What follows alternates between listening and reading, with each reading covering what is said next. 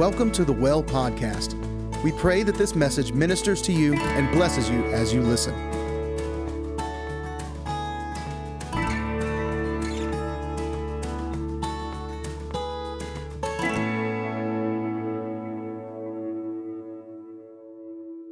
But this morning, I wanted to talk a little bit about jury duty. I had jury duty this week. Bummer. Fortunately, it's a good week to have jury duty because the 5th was a holiday, so we didn't have, court or whatever on the 5th. But you have to call every night to see if you are selected to come in, and then, you have the tryouts and that kind of stuff. Well, kind of. But you can also go to their website. And I thought, well, this will be handy. I can just check the website. I don't have to call and go, press 1 for English. Yeah, okay. Are you sure? Yes. I don't have to go through all that. But then you go to the website and it says, call the number. So it has you registered there so they can go, we know you saw the mail that we sent you because you registered on the website. But anyways, you call the number and they tell you where they come in. I actually didn't have to go in this week, fortunately. So I don't know if they didn't have cases. I understand there's a backlog of cases. They didn't seem real anxious to have cases. So I don't know. But I didn't have to go in. But I had jury duty. And so it's interesting with that in the background of things. God likes to. Let me just poll the audience real quick. And I'm going to start with the guys, just the guys only. Okay, ladies, don't influence their decision. Please hold your laughter. How many of you guys would say that you're hard-headed? 1, 2, 3, 4, 5, 6. Okay, good. The guys are honest. That's good. How many of you ladies would say that they're hard-headed? Oh, wow. There's actually a couple of you that don't have your hands up. That's amazing. It's been my experience that guys are generally hard-headed. Like, we don't get it the first time. And I'll use the example of taking the trash out. So, no Snickers and no elbowing your partner. But how many times have you been asked to take the garbage out in a particular week and eventually find it just sitting in the floor?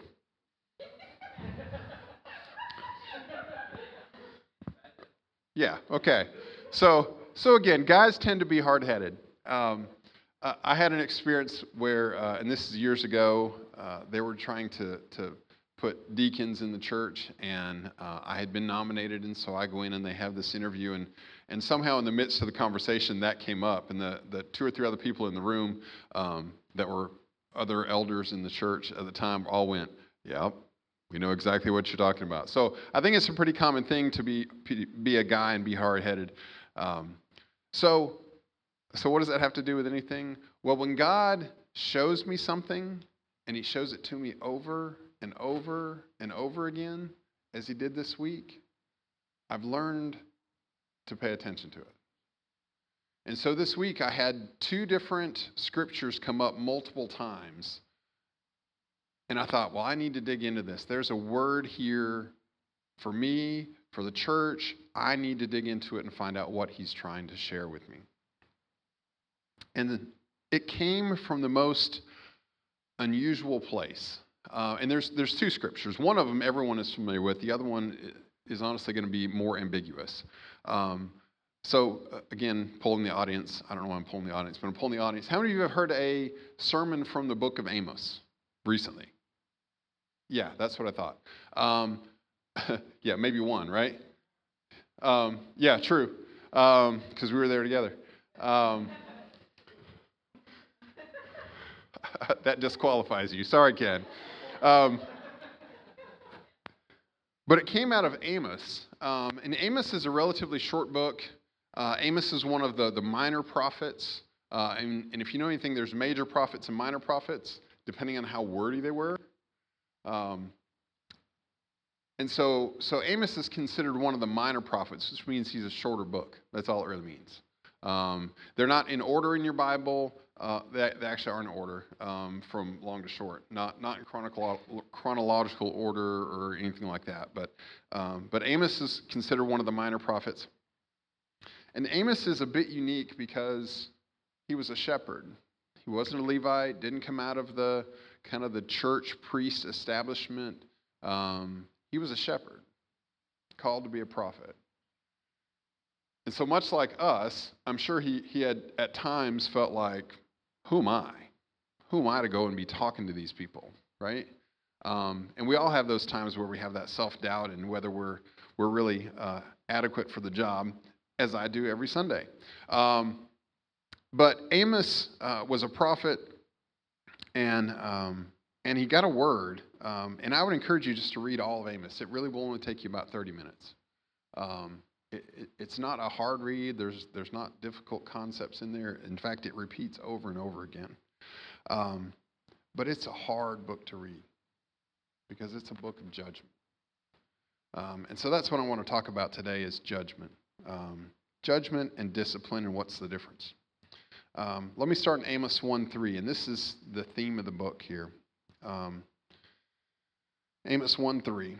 It says, "This is what the Lord says. It says, the people of Damascus have sinned again and again, and I will not let them go unpunished."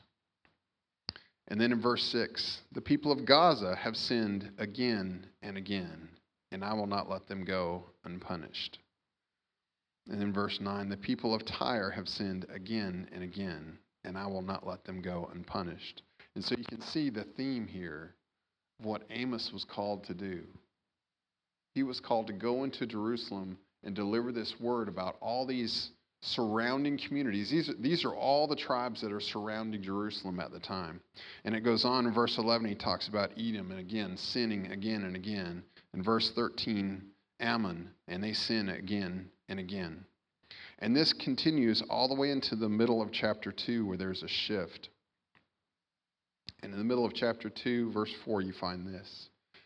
He says, "This is what the Lord says. The people of Judah have sinned again and again, and I will not let them go unpunished." And again in verse 6, "The people of Israel have sinned again and again, and I will not let them go unpunished." And so here you have Amos that goes into Jerusalem and speaking to the priest and the religious hierarchy there in Jerusalem. And at first he starts out with all the surrounding tribes that honestly they get along with, but they don't necessarily care for. And so if you can imagine being in that audience and being part of that, he starts out and he says, this group over here has sinned again and again, and God's going to get them. Hooray! And then this group, hooray! And then this group, hooray! And he continues on until he goes, and then you have sinned again and again. And the rest of the book, all the way from the middle of chapter 2 until chapter 8, kind of reveals everything that Jerusalem and the people of Jerusalem and of Judah have sinned against God. And in part of that, there's even this recollection where God says through him, he says, "Didn't I deliver you out of Egypt?" And that stood out to me this morning as we talk about remembering. And so Amos is this tough book where God lays out his judgment about Israel. And so that was one area that came up. And like I said, that came up several times this week, and so I had to dig into that. The other one that came up comes out of 2 Chronicles, and this one will be more familiar to you. And this is one that you hear a lot, especially nowadays, and honestly probably through all time. But 2 Chronicles 7:14, "Then if my people who are called by my name will humble themselves and pray and seek my face and turn from their wicked ways, I'll hear from heaven and forgive their sins and restore their land." Now that one is like the polar opposite, right? That one is, this is how you get back to God. But here's the thing, we forget to read the preceding statement there in verse 13. And listen to what God is doing in verse 13. He says, "At times I might shut up the heavens so that no rain falls, or command the grasshoppers to devour your crops and send plagues among you." And so this is where I started my search. This is where I started the week, and I'm looking at this and I'm going, how do I get life out of this? Am I supposed to come in and say, God sees your sin? He sees where you've compromised. He sees all that, and he's coming after you. He's coming to get you.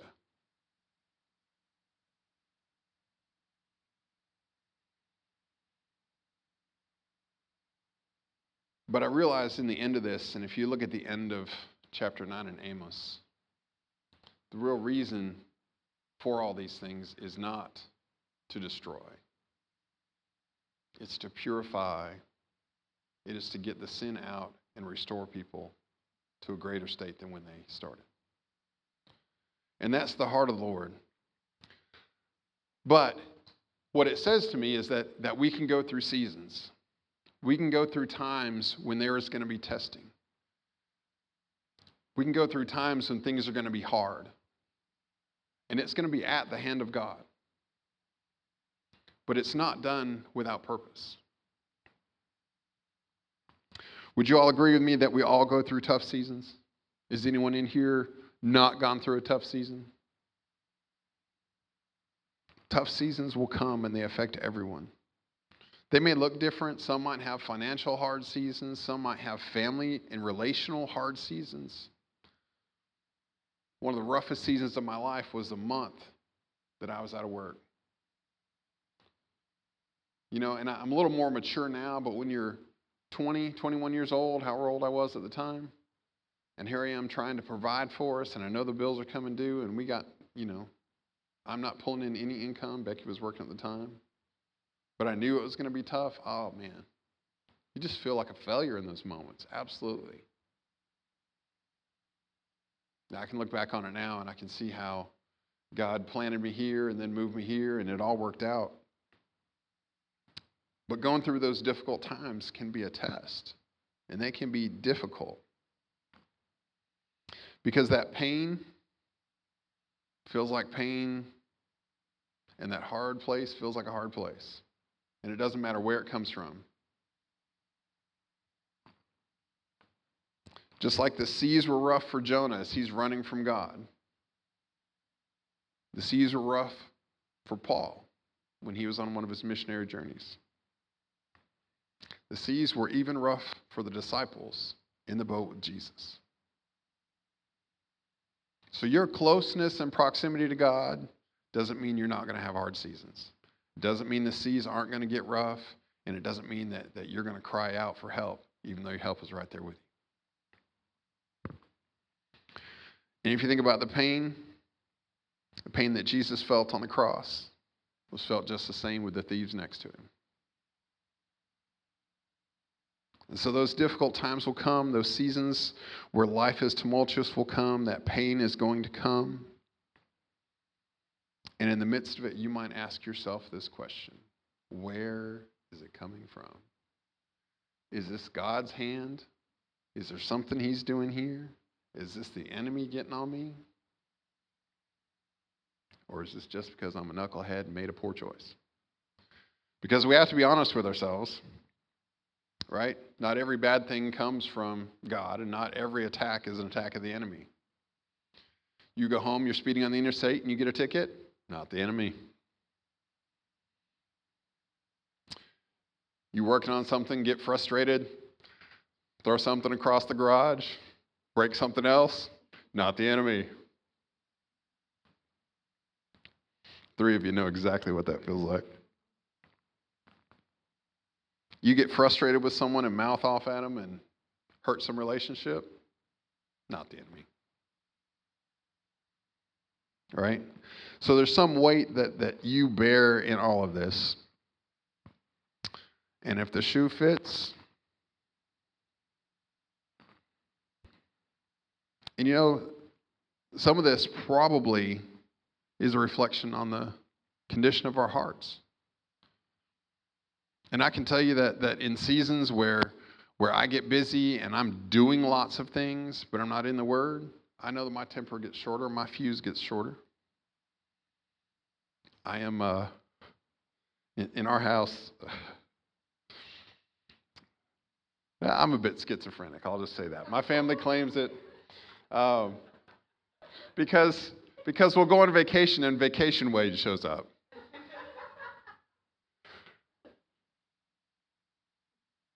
And when I'm being cute and I'm saying funny things and we're all laughing and joking, it's funny Wade. And then there's times when I get a little mouthy and a little sarcastic, and sarcastic Wade shows up.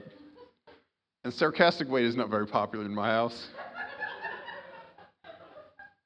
Shows up a lot, but he's not very popular.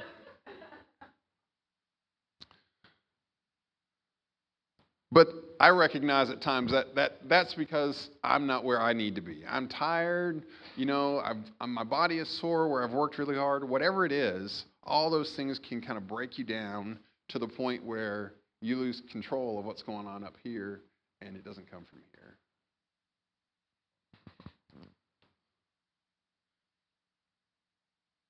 Now, with all that, there is one exception. If you're not in your right mind and some spirit's got a hold of you, then we need to see you after church, okay? And I'm joking a little bit, but it's a true thing. I believe people have spirits that get on them, and they're self-destructive, right? And people know that behavior is not good for them, and yet they do it anyway. And you can have a conversation with them, and you can say, well, why did you do this? I don't know. And I believe spirits do get on people. Now, I think it's uncommon, or maybe it manifests maybe uncommon. Maybe people just deal with it better than I think they are. But I think some people will really struggle with that.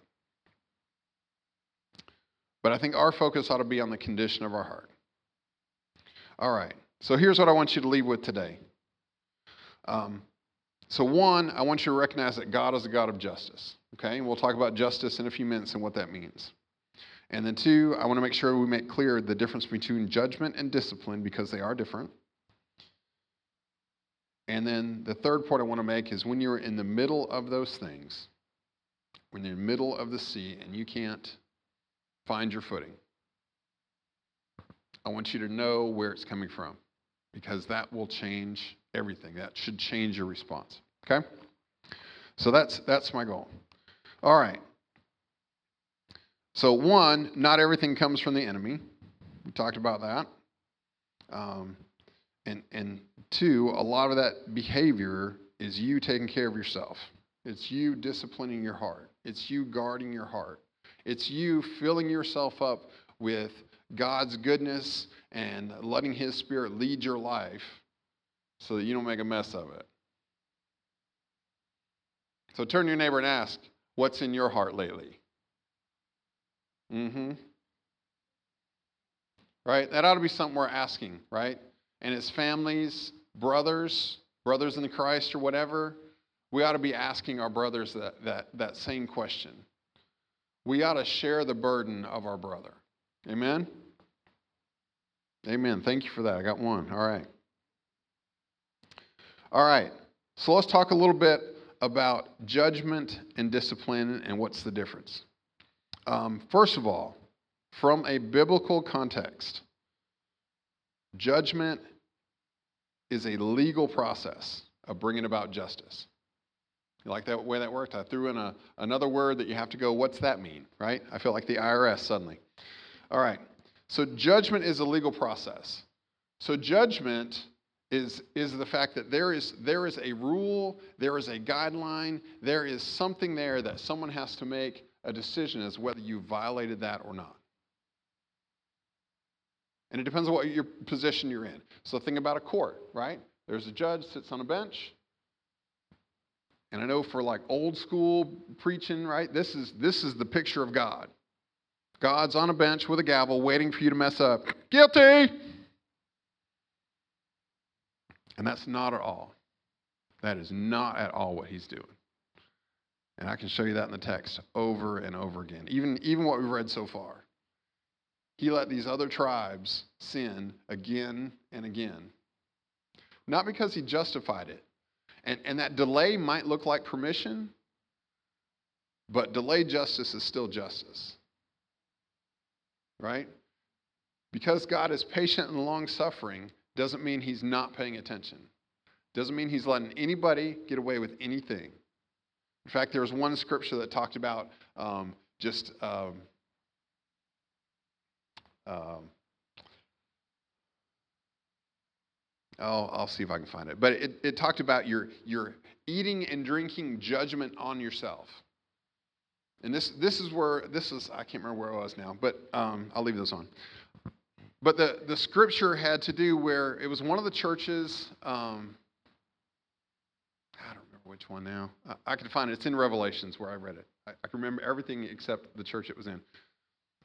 But the church was getting into the communion elements, and I thought that was interesting as well because I knew this morning we were having communion, and I'm thinking about the church that would get into the communion elements, and they were eating it until it was gone and drinking the wine and getting drunk. I don't know if that's a really big church that has a lot of that somewhere stashed or what that meant, but obviously, one, they were violating the sanctity of the church, one, right? And then they were acting a fool. And so they were being judged, but God let that continue on and on again and said, you're just doing it unto yourself. I'm keeping record of all of it. You just keep doing it. I'm just keeping record. Just keep going. Because God's desire is that you will see it and you will turn. That's his desire in everything. It has been from the beginning of time. Repentance of man turning towards him. All right, let me get back to my notes here. So judgment is a legal process. So you can imagine it as a courtroom, as a judge sitting there, and he's going to bring around, to bring apart, let me try that a third time, to bring about justice. That's the goal of judgment. Now, what is justice? You might ask, what is justice? You might not. Justice is a principle, and the principle of justice simply means you get what you deserve. If you have violated this rule and are guilty of that violation, much like you would be in a court in the U.S., in Berrien County, that I didn't go to this week, if you stood in front of the judge and the judge says, did you violate this law, guilty or innocent, you're going to stand there and say guilty or innocent. Either I'm guilty and I deserve punishment, or I'm innocent and I deserve to be free. And that's what justice is. It is simply giving you what you deserve. Okay? So, for the person that's innocent, who maybe has been wronged, it's restoring that wrong.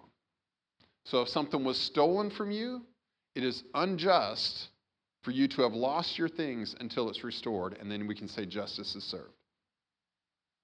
And likewise, if you're the one who stole it, it's unjust for you to have that, to have taken advantage of someone, until, again, you can pay that back. And then you can say justice was served. Okay? So that's justice. Now, God is a God of justice. Psalms 33:5. The Lord loves righteousness and justice. Isaiah 61:8. For I, the Lord, love justice. I hate robbery and wrongdoing. Isaiah 38. Let me try again. Isaiah 30:18. Yet the Lord longs to be gracious to you. That's a good thing. Therefore he'll rise up and show you compassion. Thank you, Lord. For the Lord is a God of justice. So here, this is one of those restoration ones. He wants to be gracious towards you. He wants to have compassion on you. And he's the Lord of justice, a God of justice. Now, what does that mean for us? Micah 6:8. He has shown you, mortal, what is good, and what does the Lord require of you? To act just.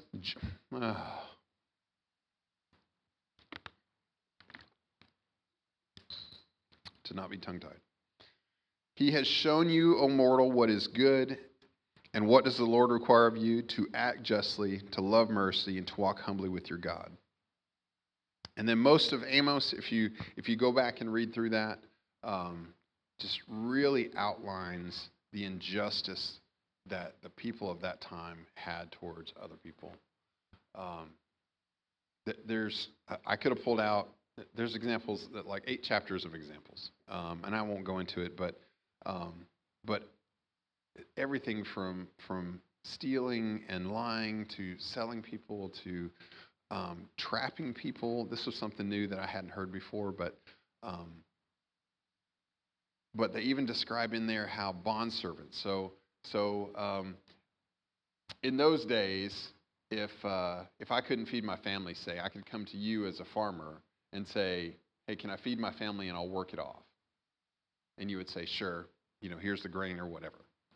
And so that became a bondservant. So they had a debt they had to repay. And what these farmers and people would do that held these loans, essentially, would cheat the people out of repaying their loans and keep them essentially as slave labor continually.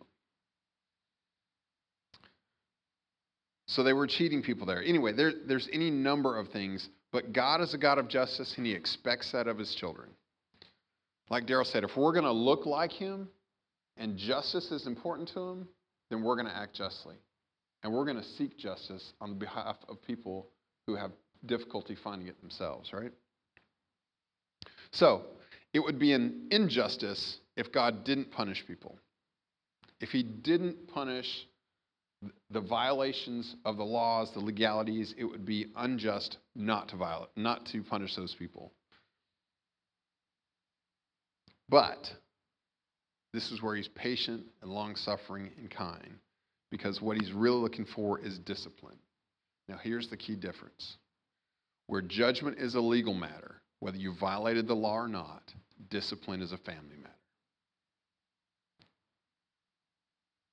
Now, discipline says, did you violate or not? Yes or no? Okay, yeah. Here's what we're going to do to fix it. Because this is how I want to restore you. This is how I want to bring you back and turn you away from that direction you're going. And so the key difference here is discipline is a family matter, and it's the act of a father showing compassion on his child. And it is always compassionate. It is always the hand of the father showing compassion, recognizing the ill, recognizing the wrong, and trying to turn their child back to him. And so we see two very different characteristics, or I'll call it visual examples of God, right? One has God as a Job. God as a Job. God as a judge. And if you think about the judge with a gavel on the bench, ready to declare a verdict, that's one view of God. And certainly that's in your Bible, and you can see that. The other one is God as a father. Now, one, God as a judge, has to do with judgment and punishment. People are going to pay for their wrongs. God as a father says we're going to discipline and correct. As a judge, you see God's righteous anger against sin and injustice. And as a father, you see his radical love and patience towards his children. As a judge, you see the penalty and punishment lead to death, where the correction as a father leads to growth, maturity, and richer life. Judgment happens at an appointed time. There is a day of judgment. There is a pending day of the Lord. As a father, discipline happens continually. So God's judgment will be poured out in a moment at a period of time. And if you look in the Old Testament, the way he did this was through a lot of catastrophe, the plagues, the locusts, all those things. That's God's righteous judgment on people who refuse to hear his voice. Now, something else jumped out to me, and that I think the last time I spoke, maybe 2 times ago, I talked about fathers. And so there's a theme here that really jumped out to me. Is that the people that don't have a fatherly voice in the Bible face judgment. And much like the fatherless youth in our country, if they don't have a voice of a father in their lives, statistics show that they're going to face a judge.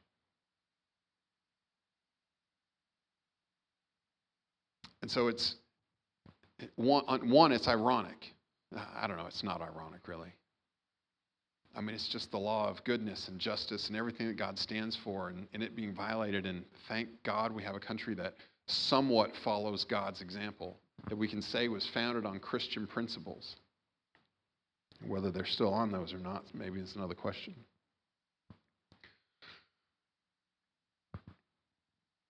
But discipline always works. Discipline is always works with the intent of turning and correcting. Always. All right, so Matthew 7. And this is one that really changed in my heart here. Matthew 7, you'll be familiar with that. Verse 1. Do not judge others, and you will not be judged. For you'll be treated as you treat others, and the standard you use in judging is a standard by which you'll be judged. So unless you're ready to go into court and say, you judge me, and then we'll judge this person I'm dragging in with me, until your heart is that pure and that clean, and your conscience is that pure and that clean, God doesn't need any help being a judge. He doesn't need you to be a judge. He needs you to be a father. He needs you to be a father.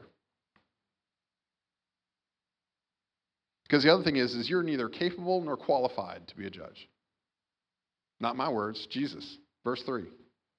And why worry about a speck in your eye when you have a log in your own? How can you think of saying to your friend, let me help you get rid of that speck in your eye, when you can't see past the log in your own eye? Hypocrite. First get rid of the log in your own eye, and then you will see well enough to deal with the speck in your friend's eye. Until you get all that nonsense out of your life, and you are crystal clear, and you are just like Jesus,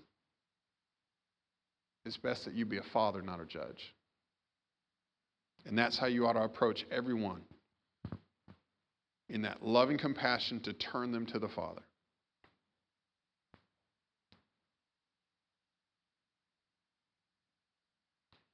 So, what's our job? What's our role?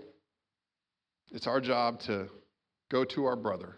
When we see our brother lost, headed in the wrong direction, doing wrong, being unjust, it's our job to go to them in love and say, hey, I've noticed this. I love you. I don't think this is going to end well for you. I want the best for you. Can you just have an open mind?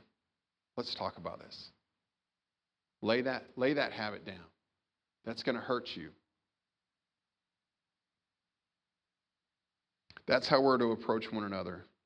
We're not to go to them in judgment. It's not our job to punish them. And that can be hard to do because our society says, you get yours. Someone gets you, you go get them. Eye for an eye. That's what the Bible says, right?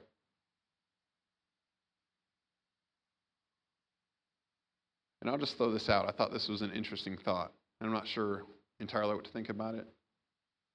But if you judge and punish here, is it unjust then for God to judge and punish a second time for the same thing? I know in our court systems you can't be tried for the same thing twice. Somehow in our feeble, earthly, humanistic mind, we figured out that we can't try someone for the same thing twice. So if we're judging and doling out punishment here, are we saying that we're like God? We know better than God? Are we shortcutting his patience and long-suffering? Yeah, we have to be careful about judging. And I know people want to say, don't judge me, don't judge me. And it's like, I don't judge you. Just look at all this rotten fruit behind you back here. The word says we're to judge one another's fruit. But when you get to the person, you got to be real careful. Because it's really easy to see if someone is producing life, if people are being turned to Christ because of what someone is doing. I have to be careful there too, because there's people that are being led astray by false teachers, false prophets, those kind of things too. But if there's death and destruction in your wake and not blessing and joy and love and provision, I don't have to judge you. I just judge what you're doing. I'm judging the wake behind your boat. All right. Proverbs 3:11 and 12. It says, my son, don't despise the Lord's discipline, and do not resent his rebuke, because the Lord disciplined those he loves as a father, the son that he delights in. So this is a beautiful picture of a loving father. And this is how God looks at us. when he disciplines us, how many of y'all, as parents, when you discipline your child, it hurts a little bit? It hurts a little bit. It's not an easy thing to do. And I think that's probably a reflection of God in us that we don't even want to recognize. And I think God does the same thing. When he disciplines us, it is at the point where he has taken long enough, he sees we're off in the woods, we're off track, and he goes, I got to do something. I've sent him the word. I've got this great book that I want them all to read and to see in there and get to know me through that and to know what I like and what I don't like and the behavior I want and what I don't want. But if they're not going to spend time in that, let me take Ken. I'll send Ken over to them and I'll let Ken talk to them. And then if they won't hear that, when they're a waffle shop, I want to see if I can't get someone to sit right behind them. And when they won't listen, I'll send someone else so they'll hear it again and again. Oh, that's for the guys. And again and again.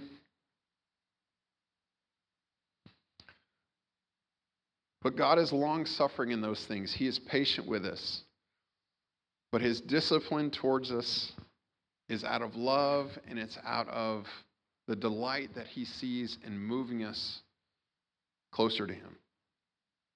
Hebrews 12, verse 10. For our earthly fathers disciplined us for a few years, doing the best that they knew how. But God's discipline is always good for us. Say always good.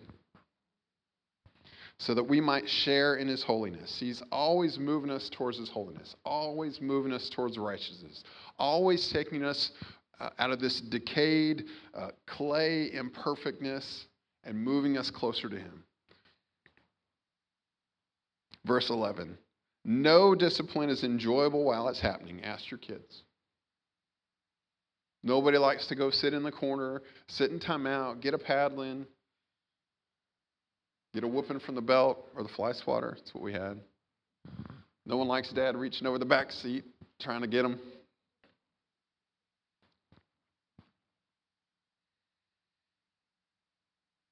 No discipline is enjoyable while it's happening. It's painful. But afterwards, say afterwards, there will be a peaceful harvest of right living. I like the way the New American Standard says it. It says, afterwards, the discipline, yields a peaceful fruit of righteousness. And again, that's what he's moving us towards.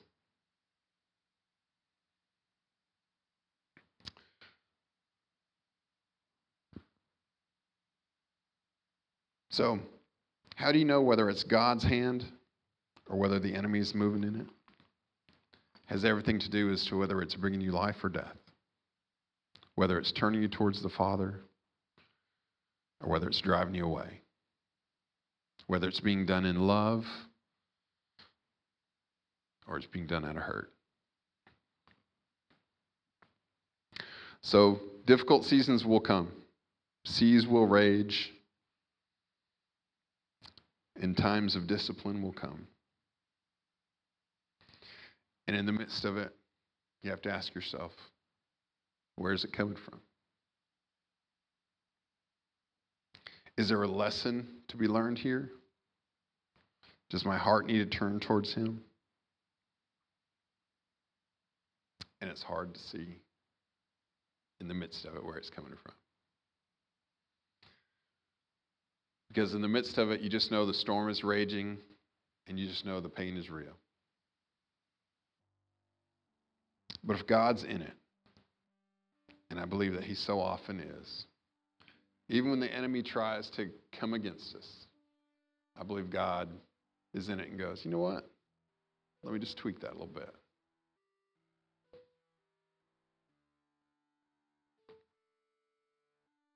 So discipline will come. And thank God for discipline, because it's how he turns us from all of those little things that we haven't learned, all those lessons we haven't learned, all those behaviors we haven't quite perfected. And it's how he says, come on, child, let me show you a better way. I know this isn't what you want. I know you wanted to go do that thing. and it's going to feel like I'm taking it away from you. It's going to feel like punishment in the moment. But if you'll trust me, and if you will allow me to discipline you,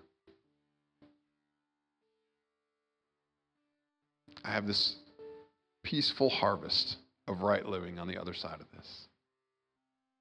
This peaceful fruit of righteousness that I want you to get you to.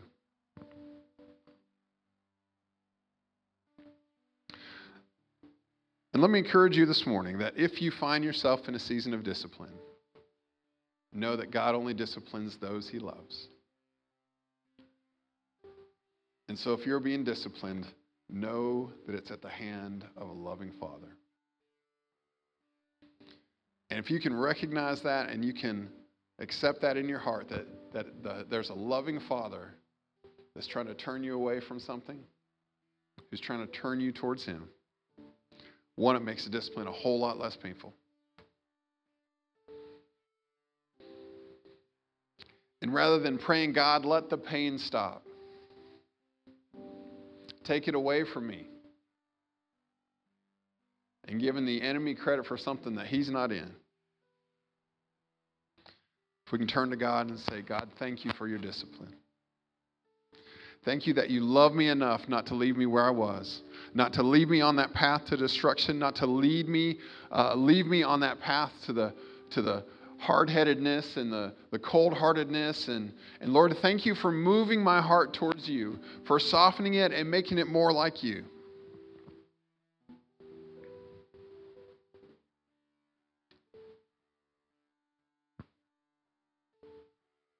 Because in the end, he delights in you. He delights in his children. So as we close out here today, I just want you to know that God disciplines the children that he loves. And he is long-suffering and patient, both with his children and the people that don't know that they are supposed to be his children. And he has not called us to be a judge and jury. He has not called us to punish people for their ways of error. But he has called us to be fathers. He has called us to take a good word, good news to our lost brothers and sisters.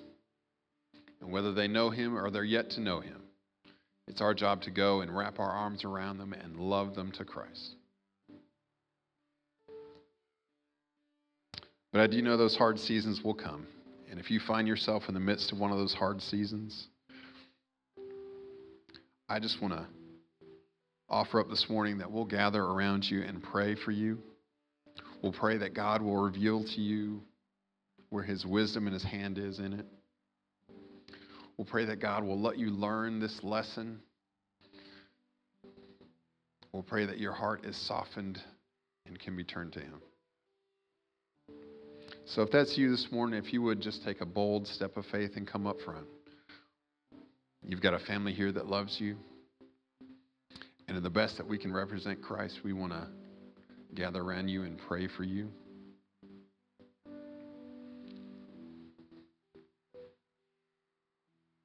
And if not, just know that when those seasons come, and they will come, as far as I know, we have not all grown into the maturity of faith where we have achieved that oneness with Christ. It's God's desire. It's God's desire, but we're all on a journey to get there. And just know that God may discipline you. So when things get turbulent, when the seas get choppy, and your footing is a little shaken, ask God to reveal to you what's in it. Is his hand in it? Is he trying to turn you to something? And I believe that willingness to go to him and ask for that wisdom and that clarity will help shorten that season. So Heavenly Father God, as we close out this morning, God, we thank you for your discipline. We thank you, Lord, that you love your children enough to reach from heaven into our circumstance, whatever that may be. And that you will turn us towards you. And God, give us understanding in the moment. Give us understanding in the moment, God, when the wind is whipping, when the seas, Father, are just raging around us. God, quicken our spirits and let our minds and our hearts be aware of your presence in the midst of it. God, let us seek your face and seek understanding. Let us see, God, how turning, Father, towards you leads us to righteousness. Lord, I thank you that you look upon your children. Father, that you see us. Father, that you see the burdens on our life. You see the difficulties and challenges that each one of us face. And that you are there with us, holding our hand through it all. And Father, I pray this morning that if any here don't know you, God, that as they lift their voice, Father, and they pray to you, and acknowledge you as Lord and Savior, God, I'd ask that you would just fill their heart. Father, that you'd let their Holy Spirit, Father, just fill their heart with a warmth they've not sensed before, God, and let them know that they are a child of God. So, Lord, we give you our praise and thanks this morning. We just ask that you would bless every heart. Father, let us go in peace, knowing that a loving Father is looking down from heaven upon us, and that you delight in your children. Lord, we give you our praise and thanks in Jesus' name. Amen and amen. We want to thank you for listening in today. At The Well, we believe in cultivating a culture for more of God. Wherever you are in your relationship and walk with God, we believe that there is always more for those who diligently seek after Him. If you would like to find out more, please check out our website at thewellmichigan.com and connect with us on social media.